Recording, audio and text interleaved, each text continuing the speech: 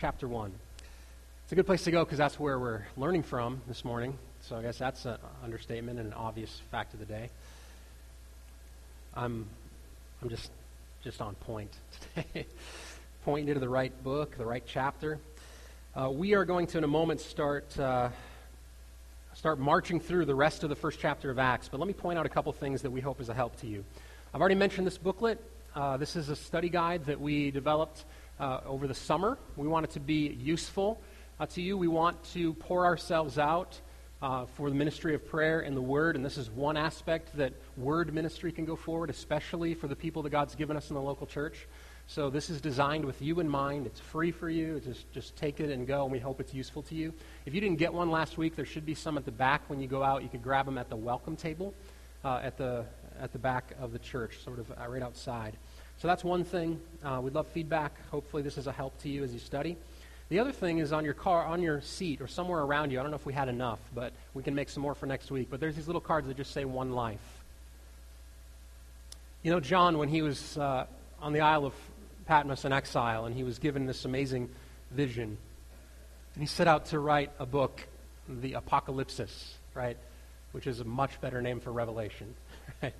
I mean, I'm not in marketing, not in PR, but when he wrote Apocalypsis, there's these moments of grand vision where John stands before the throne of the living God, and he looks out. I don't know if he counted, I don't know if he conversed polylingually. That's not even a word, is it? Polylingual? Multilingual? I don't know if he conversed with everyone, but there's a moment in Revelation, right, where John looks out and he says that standing before the throne, purchased by the blood of the Lamb, are people from every tribe, nation, language, tongue. And they're all standing before the throne. Sometimes when we see pictures like that and we read it in Scripture, we just think, this work of being faithful to the gospel is so vast and so wide. I don't know Portuguese. I've never been to these far-off places. I don't know what to do. And this little card right here, as well as the sections at the end of each chapter in this booklet, are our attempt to help us streamline and focus down what it means to be faithful as a Christian witness. And so here's what we want to do. All of your praying, all of your hospitality, your generosity, your kindness, your speaking forth the truth of your hope in Christ, we're just asking you to pray that over the next number of months, 9, 10 months, that God directs you to someone that you can be very intentional with. Someone that you could say, you know what, no, this person, if I do anything over the next 9 or 10 months, I'm going to love this person well. I'm going to pray for them consistently so that God might open a door for me to have conversations with them. So it might mean that you serve their needs in a better way. It might mean that you love them unconditionally. It might mean that you are generous with them in a way that maybe you're not with the rest of the people that you come in contact with. And it might be that God opens a door so that sort of vague spiritual conversations, it's kind of like, how was church, and what's your background, and do you like spiritual things, could be turned more intentionally and specifically to who is Jesus Christ and what has he done. This is just a reminder. It's a minor little thing. You take this card, you put a first name on it, and you put it wherever it's helpful for you. I don't know what that means. That might be in your phone case. That might be on not on your wrist, probably. Don't tape it there. On your car steering wheel, dash, those are good words. Maybe in your mirror in your bathroom, right? Maybe on your kitchen refrigerator at home. But something to help you, to say, God, I'm putting this life down. I want to pray consistently. I want to reach out and be intentional. This is a help to you. And then we hope that it assists you to at least remember and keep going. So that's a simple thing. That was a massive introduction. Have you ever heard a longer, more detailed, passionate introduction for a smaller piece of paper in your entire life? Probably not, right? So, this small piece of paper represents a huge heart for what we want to see happening over the next 10 months. There you go. Acts chapter 1 is where we're at. I'm going to begin reading in verse 12 all the way through to the end of the chapter, and I can't wait to dive in. We're in a sermon series that we started last week. Let's begin reading. Then they returned to Jerusalem from the mount called Olivet, which is near Jerusalem, a Sabbath day journey away. And when they had entered, they went up to the upper room where they were staying. Peter and John and James and Andrew, Philip and Thomas, Bartholomew and Matthew, James the son of Alphaeus, Alphaeus, and Simon the Zealot, and Judas the son of James. And all these, with one accord, were devoting themselves to prayer, together with the women and Mary, the mother of Jesus, and his brothers. In those days, Peter stood up among the brothers. The company of persons was in all about 120. And said, "Brother, the scripture had to be fulfilled, which the Holy Spirit spoke beforehand by the mouth of David concerning Judas, who became a guide to those who arrested Jesus. For he was numbered among us, and was allotted his share in this ministry. Now this man acquired a field with the reward of his wickedness, and falling headlong, he burst open in the middle, and all his bowels gushed out. And it became known to all the inhabitants of Jerusalem, so that the field was called in their own language Akeldama, that is, field of blood. For it is written in the book of Psalms, may his camp become desolate, and let there be no one to dwell in it, and let another take his office. So one of the men who have accompanied us during all the time that the Lord Jesus went in and out among us, beginning from the baptism of John until the day when he was taken up from us, one of these men must become with us a witness to his resurrection. And they put forward two, Joseph called Barsabbas, who was also called Justus, and Matthias. And they prayed and said, You, Lord, who know the hearts of all, show which one of these two you have chosen to take the place in this ministry and apostleship from which Judas turned aside to go to his own place. And they cast lots for them, and the lot fell on Matthias, and he was numbered with the 11 apostles. God, would you give light? Open our eyes to see just a bit more clearly. Would you send your Spirit to teach us all things, to bring to our remembrance all things? Holy Spirit, would you come and take from Jesus and give to us? God, we invite the Word of God to be what it is, to be living and active, to transform us, to cut us, to separate joint and marrow. We come willingly under the Word of God, not above, not alongside. We come under this Word. God, make us more acquainted, more in love, more astounded by the fact that you've communicated, you've condescended to speak. God, help us to see truth in your Word today. And as we study your Word, make us more and more acquainted, more devoted, more in love with Jesus, the living Word made flesh. We pray all this in his name. Amen. This is really an amazing moment in the record of the early church. I think if I was a filmmaker, which I'm not, I did make a movie one time when I was a youth pastor, but it was terrible. It was really bad. And making movies is hard, but I think I can imagine what it would be like. And right here, at this turning point between verse 11 and 12, I can imagine that whoever's directing or producing this film would have a heyday. This would be a moment of very, very thoughtful, very, very impassioned filmmaking, right? All the way up to verse 11, Jesus ascending up into the clouds. The guy who's running the show might have come and been like, okay, we have this amount, this is the special effects budget that we have for the film, and we want like 90% of it to go to this. Like I don't want Monty Python effects here, right? Like I want the good stuff. When Jesus ascends, I don't want to see the rope from his back, right? This is not like a community theater production of Peter Pan. We don't want that kind of flying. I want all the special effects to go into it. I want the perfect clouds that you could just reach out and touch them. Jesus should be wearing like the best robe that you can imagine for flying, right? Just like get him that robe, pristine. And then not just the special effects for this moment. We want the perfect scene, a mountainside, so that when he speaks, it's cavernous, loud, and powerful. You will be my witnesses. Can you see it? Building up the story of Jesus. And then the producer says, yeah, the special effects are good, and the clouds are there, and the spot's perfect. You know what we need? We need that guy who did like the Star Wars music. We need the perfect orchestra so that after Jesus booms out in Judea and all the ends of the earth, silence and then slow building. Right? And then it just builds and Jesus begins to lift and he goes into the sky, right? That's what we want. This is it. That's what we want. And Jesus begins to go away. There's cool camera angles like behind the shoulder and ear of Peter, and he's staring up, right? And then finally, Jesus is just gone, and everything turns to white at the culmination of the music is loud. And then I wonder about the next scene.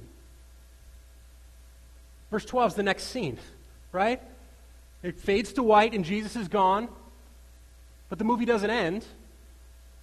It goes to black, and I can imagine there being this abrupt finish. So the music is loud and it's gone, and it's all white and Jesus is gone, and then there's just this black that comes, and everything goes quiet. That was supposed to be a music. I'll work on my sound effects. I'm not quite that guy in the old police movies. I'm not quite that guy. So it fades to black, and all the disciples are looking around, right? They've just been witness to the most amazing thing ever. This resurrected Jesus is gone. They've just been reprimanded, scolded. I think scolded is a good word. Scolded, apparently by angels. That's not a good day, right? How was your day? Did you have a green day at school, kids? Scolded by an angel, nothing big, right? Scolded by an angel, stop being slack-jawed and staring up to heaven. You have something to do, right? And can you imagine this moment? Imagine the disciples gathering their things and looking at each other and turning over and looking at the valley and seeing Jerusalem. Just being I guess we got to walk. He said to go and walk down there and to wait. I can think of the conversations maybe that were taking place. James and John are just walking along, and finally after 5 or 6 minutes, James gets the courage to speak really profoundly and say something like, huh?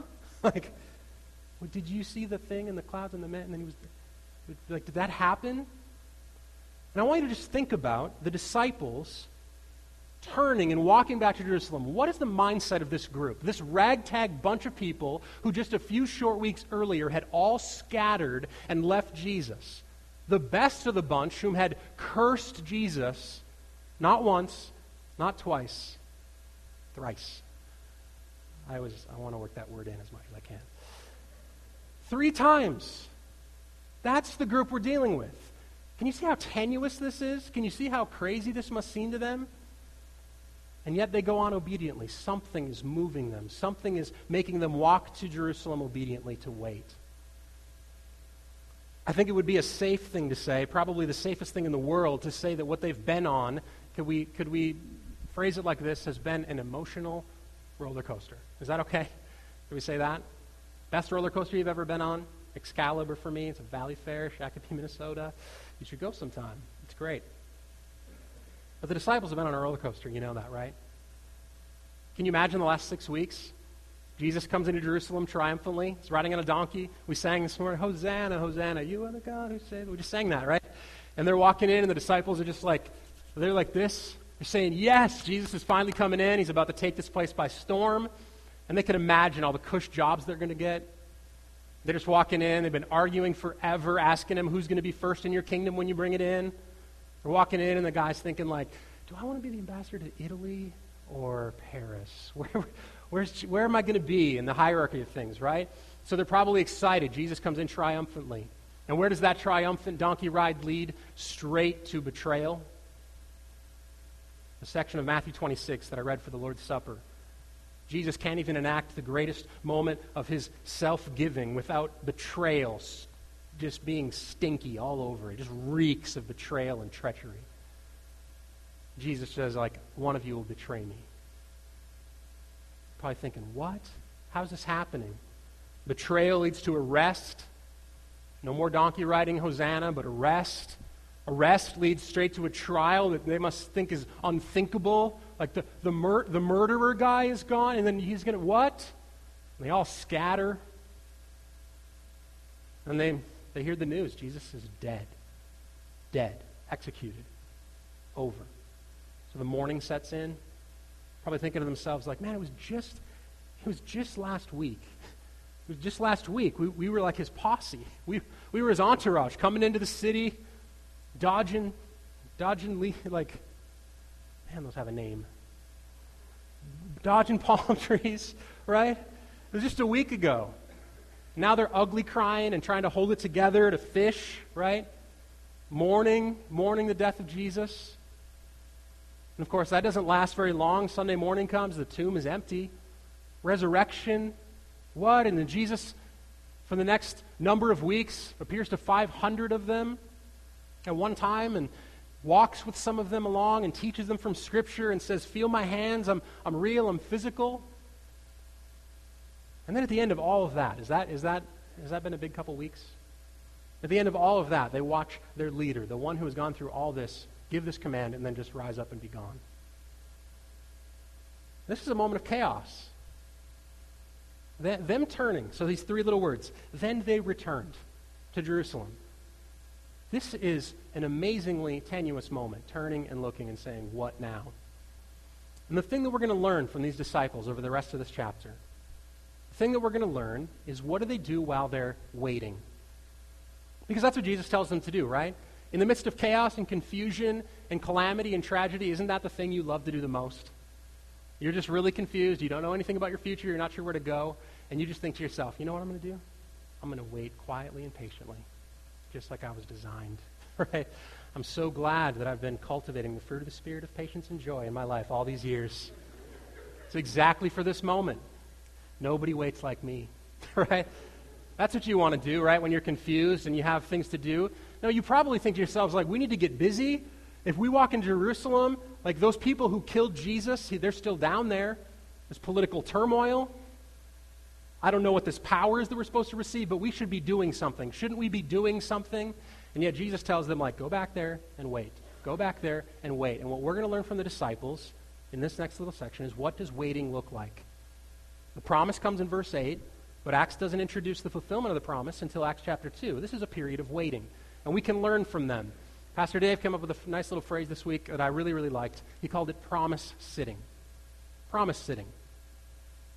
What happens when we're promise sitting? They have a promise, and they're just kind of sitting, kind of waiting on it. And I'm going to say that a couple of things mark their waiting, a couple of things at a minimum. First, them waiting around and sitting on the promise meant trusting that God had a plan. It meant trusting that God had a plan. In other words, there was a theological question behind their waiting. It's difficult to wait with bad theology. It really is. You know that? It's difficult to wait with bad theology. But behind their waiting, they understood that God was faithful and true and right and just, and what he planned was going to come to pass. So promise sitting for them meant trusting that God was in control. There was a trust behind their waiting. But I want you to note as well that waiting for them did not mean passivity. It did not mean like, Jesus said to wait, so I'm finally going to finish my Netflix binge-a-thon. Right? Like, I have divine authority to like just plow into a whole thing of Ben and Jerry's and finally finish Friday Night Lights. Like, I can't wait. Their waiting was not passive. Oftentimes, we get in the habit of thinking that waiting on God, trusting on God. Have you ever been in a moment of calamity and chaos and confusion? You don't know where to go, and people say very, very spiritual-sounding things like, you just got to wait on the Lord, brother. Right? Just wait on the Lord, right? And you think, like, what does that mean? I never went to monk practice. Like, I can't even get my feet in that thing, right? Like, I don't even know how to do that. The disciples show us that waiting does not mean passivity. It does not mean being passive. So, I'm going to start with that first point. Promise sitting meant trusting that God was in control. And I want to point out to you that this entire waiting process was marked by the sovereignty of God. The entire waiting process was marked by the sovereignty of God. They had nowhere else to turn. Things had been so insane, so crazy, that for them to settle in their hearts on the fact that maybe all of this was chaos and there was no plan would have been absolute mission suicide. The only thing that moved one foot in front of the other on the walk down to Jerusalem was God is in control. God has promised, and God is faithful to his promises. Patience for the Christian, patience is another fancy word for understanding who God is. Namely, that he is sovereign, right? Patience is the ability to rest securely in the sovereignty of God. That's what true patience is. Otherwise, patience is simply very still, lazy worry. Right? Any of you guys wait around and really it's just lazy worrying? Anybody? Does that mark your patience? True patience, true waiting is marked overall by a secure understanding and a belief about who God is. When God promises, does he fulfill the promise? That's the question that they're asking. And I want you to note how many of the activities, just in these short 15 verses, show this particular thing. One, they obeyed. They obeyed.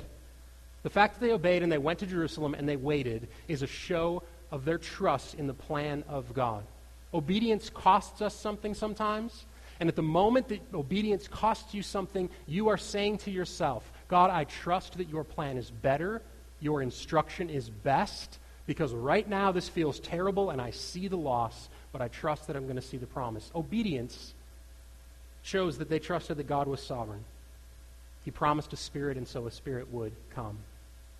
He promised the Spirit of God would come. They go down and they wait. Second, they devoted themselves to prayer. We're going to talk about prayer in a moment as something that they did and not be passive, but they devoted themselves to prayer. Have you ever thought about the simple act, how simple the act of prayer is?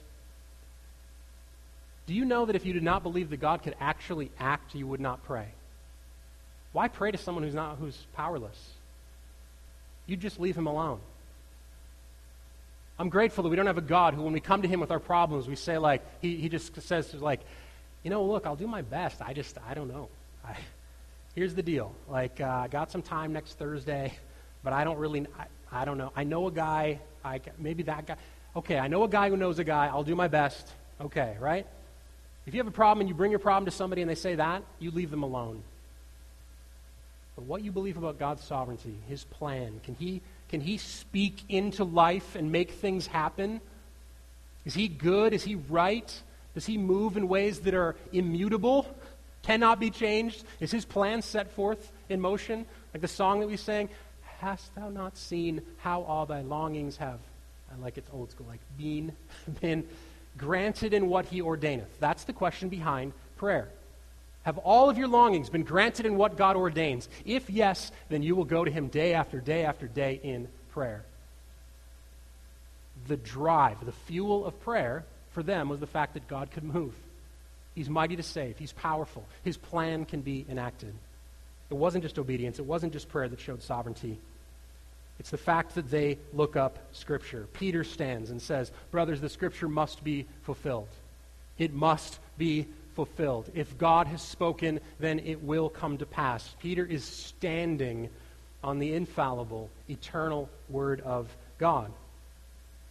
Everything that happened to them this whole time, every twist and turn of that roller coaster that I just described, even the stomach churning parts, even the going upside down parts, even the I hope this contraption stays attached to me parts, not a surprise to God.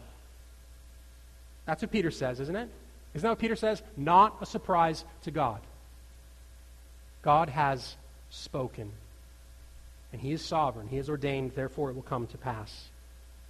And he not only spoke it, but he spoke it hundreds and hundreds and hundreds of years previously through David.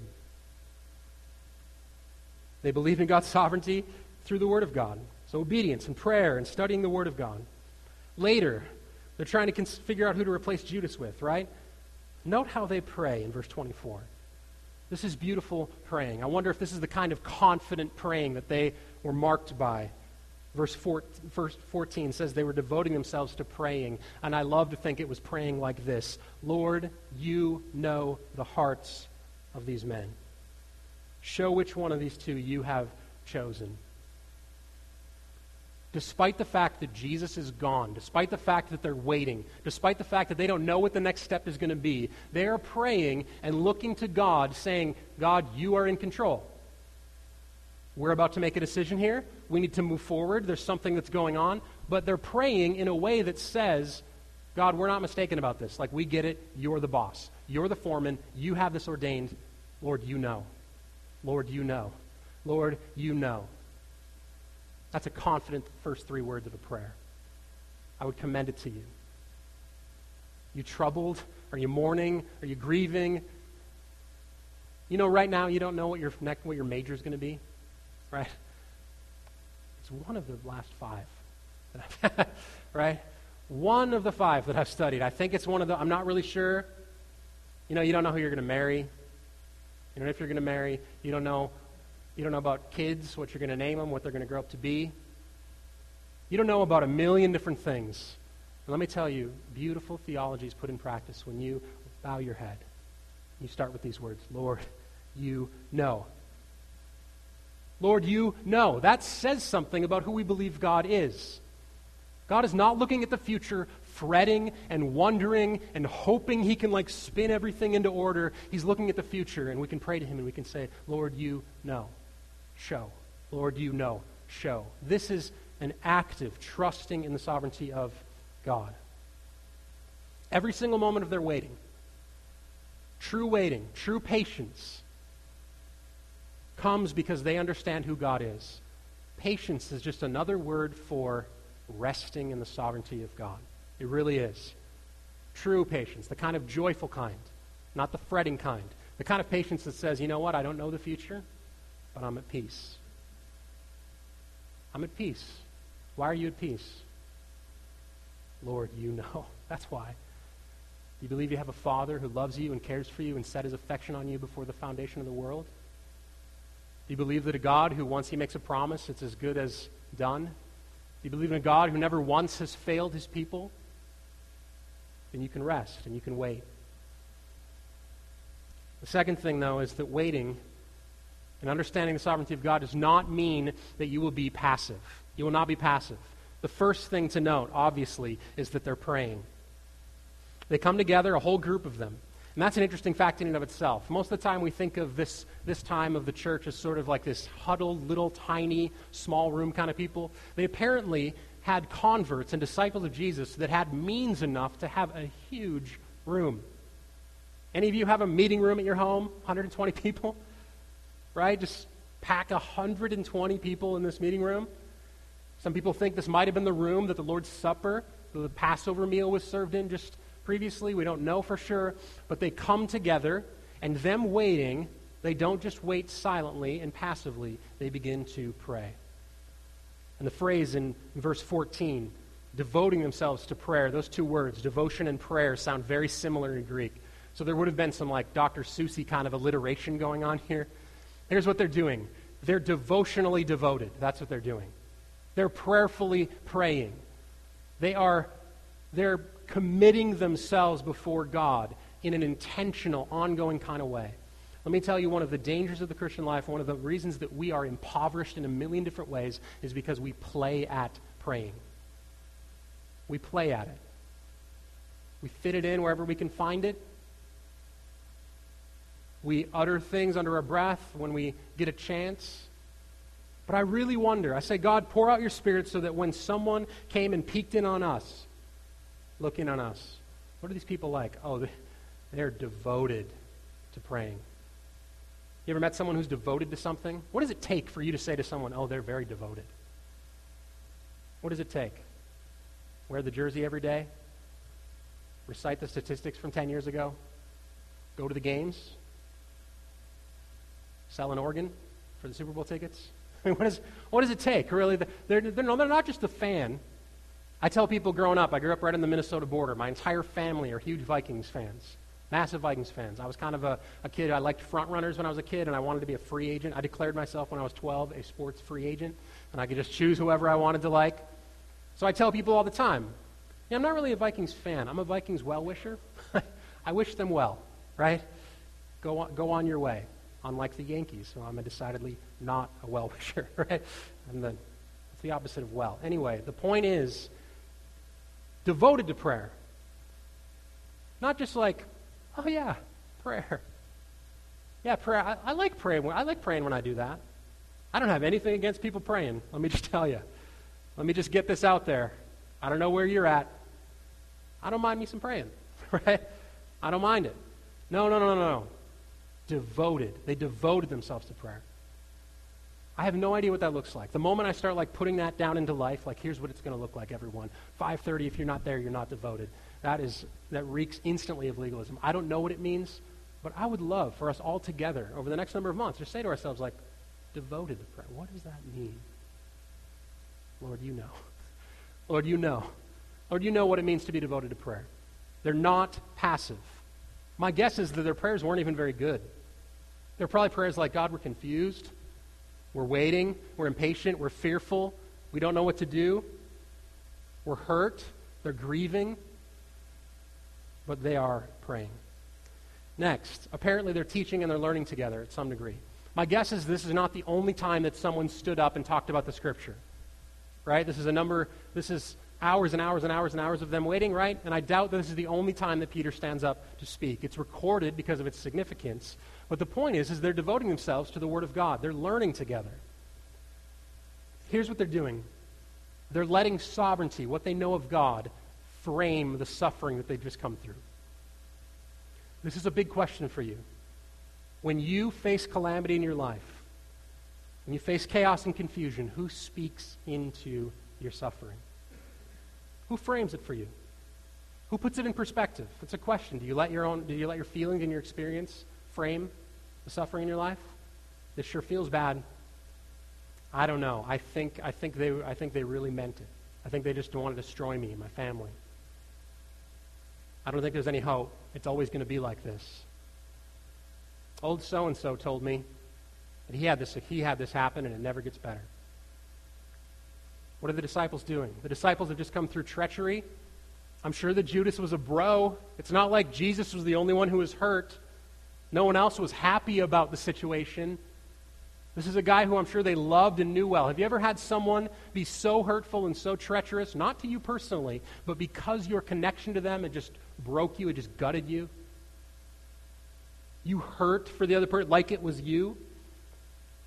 This was probably Judas. Judas was the money keeper. He was the guy. He was a guy who was with them. He hung out with them. He was not on the outside. He was not peripheral. He was a disciple of Jesus. And so, not only are they letting the Word of God speak into their suffering, but specifically concerning Judas. And what they find is a great mystery. And here's the mystery of Judas for us.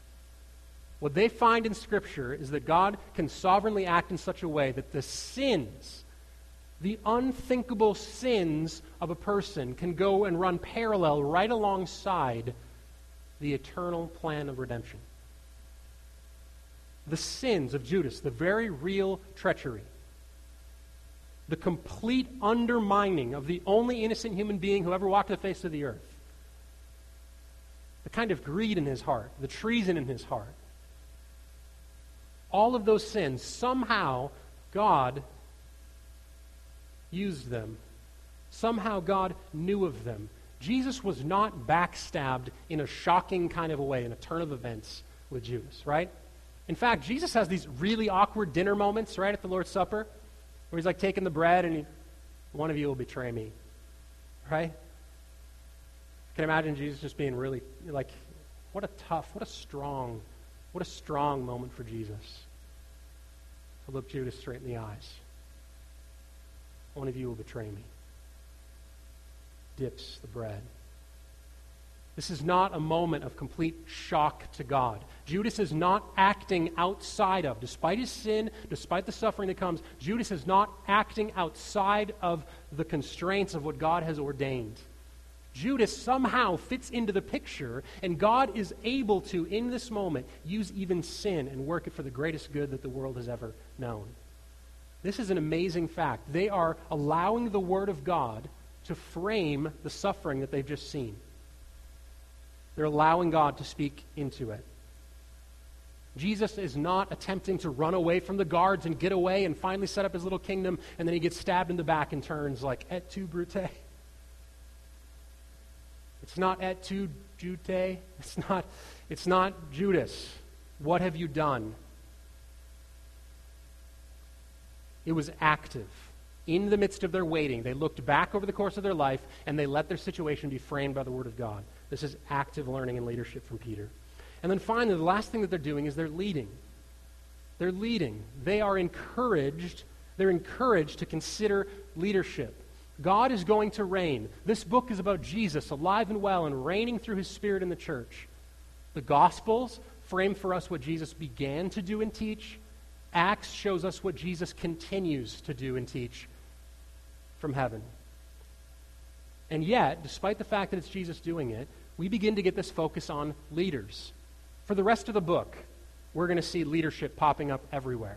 Why, when the disciples are mentioned, does Peter's name come forward? Why is Peter always the one that's standing up? He's standing up right here in framing Judas. In the next chapter, he's going to stand up and proclaim the gospel. He's going to teach everyone about repentance and what the kingdom is like, right? Why always the apostles? Why are they speaking and arguing for the Jerusalem Council in Acts 15? And why is Paul's conversion such a big deal and his idea of apostleship? Why? Because leadership is going to matter in this book. Did you note how right away in verse 13, they entered Jerusalem? When they had entered, they went to the upper room, and Luke takes very great care to outline the names of the disciples. It's the exact same list. We're not going to go there, but it's the exact same list in Luke chapter 6. If you have time later, you can look at Luke chapter 6, and it mentions that Jesus' influence was not tied to just the 12, right? It says there's at least 120. It's at least 120. But it tells us in Luke 6 that he specified these 12 and set them apart. And I think the disciples probably understood that there was some continuity with the Old Testament. God's love and care for his people did not begin at Pentecost. It's not like he just decided, you know what I'm going to do? I'm going to start loving a covenant people. That's what I'm going to do. It goes all the way back to Genesis 12. And the disciples probably thought, okay, there's 12 of us. There were 12 tribes of Israel. There's some continuity going on here. Not perfect continuity. There's some promises that are going to be left intact for ethnic Israel, of course, and Paul unfolds some of that in Romans 9 through 11. But there's some continuity, that this is not a mistake. Jesus didn't pick 12 guys because he had a 12-passenger van, and that's all the seats he had, right? I was a youth pastor for a while, and I drove one of those big vans, right? So that idea just tickled me this week. It just made me laugh. Like, it was the Econoline van. That's why. We finally understand why Jesus picked 12, right? No, the disciples thought there's some significance here. And in Luke chapter 6, Jesus pulls them from the rest of the disciples and says, I'm going to appoint these as apostles. So now they're looking around, and they're in the upper room, and they're praying, and they're reading the scripture, and they're saying, 1, 2, 3, 4, 5, 6, 7, 8, 9, 10, 11. Let me count again. Like 7, 8, 9, 10. 11. I keep getting 11. And they're thinking, we need to replace leadership here. And so, this focus on the leaders of the early church begins to take shape. The disciples have not been forgotten. We do not believe in any measure whatsoever that you need a special mediator between you and God. There is no special leadership position that bestows grace on you in a way that God cannot, specifically by his Spirit through the work of Jesus Christ. We are a priesthood of all believers. But that does not mean that God does not have a specific role for gifted leaders in the early church. And we begin to see a focus on them right here at the end of Acts chapter 1. So what do? They take two guys and they put them forward, and they give us some criteria for what an apostle must be. They said, yeah, you guys remember that moment when the sky opened and God spoke and a dove came down? The person probably should have been with Jesus from that point, all the way up to witness everything. Remember last week, what did we say? Why was witness so important? Because Christianity is founded on a historical record. And they were cognizant of that. We need to have somebody who witnessed all these things. So, in a show of trust in God's sovereignty, they put forth two, right? They put forth Matthias, who ends up getting counted, and then this other guy who has more names than Diddy. Did you notice that? This guy, Joseph, called Barsabbas. So he's also called Justice. He's a nickname machine, apparently. This guy gets put forward. Maybe that's why he wasn't picked. Anyway, he gets put forward, right? And they do this thing that sounds interesting. They pray, and then they cast lots. And this seems like some people have surmised, like, what a mistake. Like, it must have got really boring up there. They're, like, playing roulette or something. Like, gamble on the leadership and what's happening here. The act of casting lots was patterned after an Old Testament process that was very commonplace, and it trusted in the sovereignty of God. Essentially this, that God is in control even over the falling of lots. There's times even when God himself, in the book of Numbers, commands them to make decisions in that way. He comes to leadership and he says, you have to divide up the land. Here's what you're going to do. Cast lots. And they trusted that God could work even in the midst of that. So it seems a little bit odd to us. The elders of Four Oaks did not say, who's going to pastor Midtown? Like, get a dartboard, start throwing, right? That was not the way that it happened. Did that happen like that? No, it didn't happen like that. I was maybe speaking out of turn. They didn't do that, right? They didn't do that, so it seems odd to us, but this is another show that they believed that God was sovereign down to the details of the casting of lots. And they cared about the role that these leaders would have in the church. They were in some measure showing a continuity with Israel. They were in some measure uniquely equipped to witness to the person, the life, death, and resurrection of Jesus. And then we know, starting right away in the next chapter, the church was going to devote themselves to the apostles' teaching. Their voice would come to shape the church in significant ways. And that's why they are so adamant about replacing Judas. Next week, when we come back, there's a minor little detail in the next chapter. What is it here? Oh, the Holy Spirit comes. So we're going to get there, and I believe that it's a fitting and it's a good thing for us, like the disciples, to consider what it means to wait. The foundation of God's sovereignty and His care and His plan is vital for them, especially when the confusion and craziness comes in the next chapter. They go from 120 people who don't know what they're doing to 3,120 people or whatever and don't know what they're doing. But the disciples have had a practice of sitting and waiting on the promise. We're not completely unlike them. All of us are in the midst of unfulfilled promises. We know for a fact Jesus says that one day He's going to drink from the vine again when He makes all things new. And the question for us, in some measure, we have the Spirit of God in His fullness. But we do not see the glory of Jesus Christ covering the earth like we know that it will one day. And our faithfulness, our ability to wait in this tension of sin and disease and destruction and death while we wait has a lot to do with what we believe about who God is and how He functions. Let's pray that He helps us to have patience.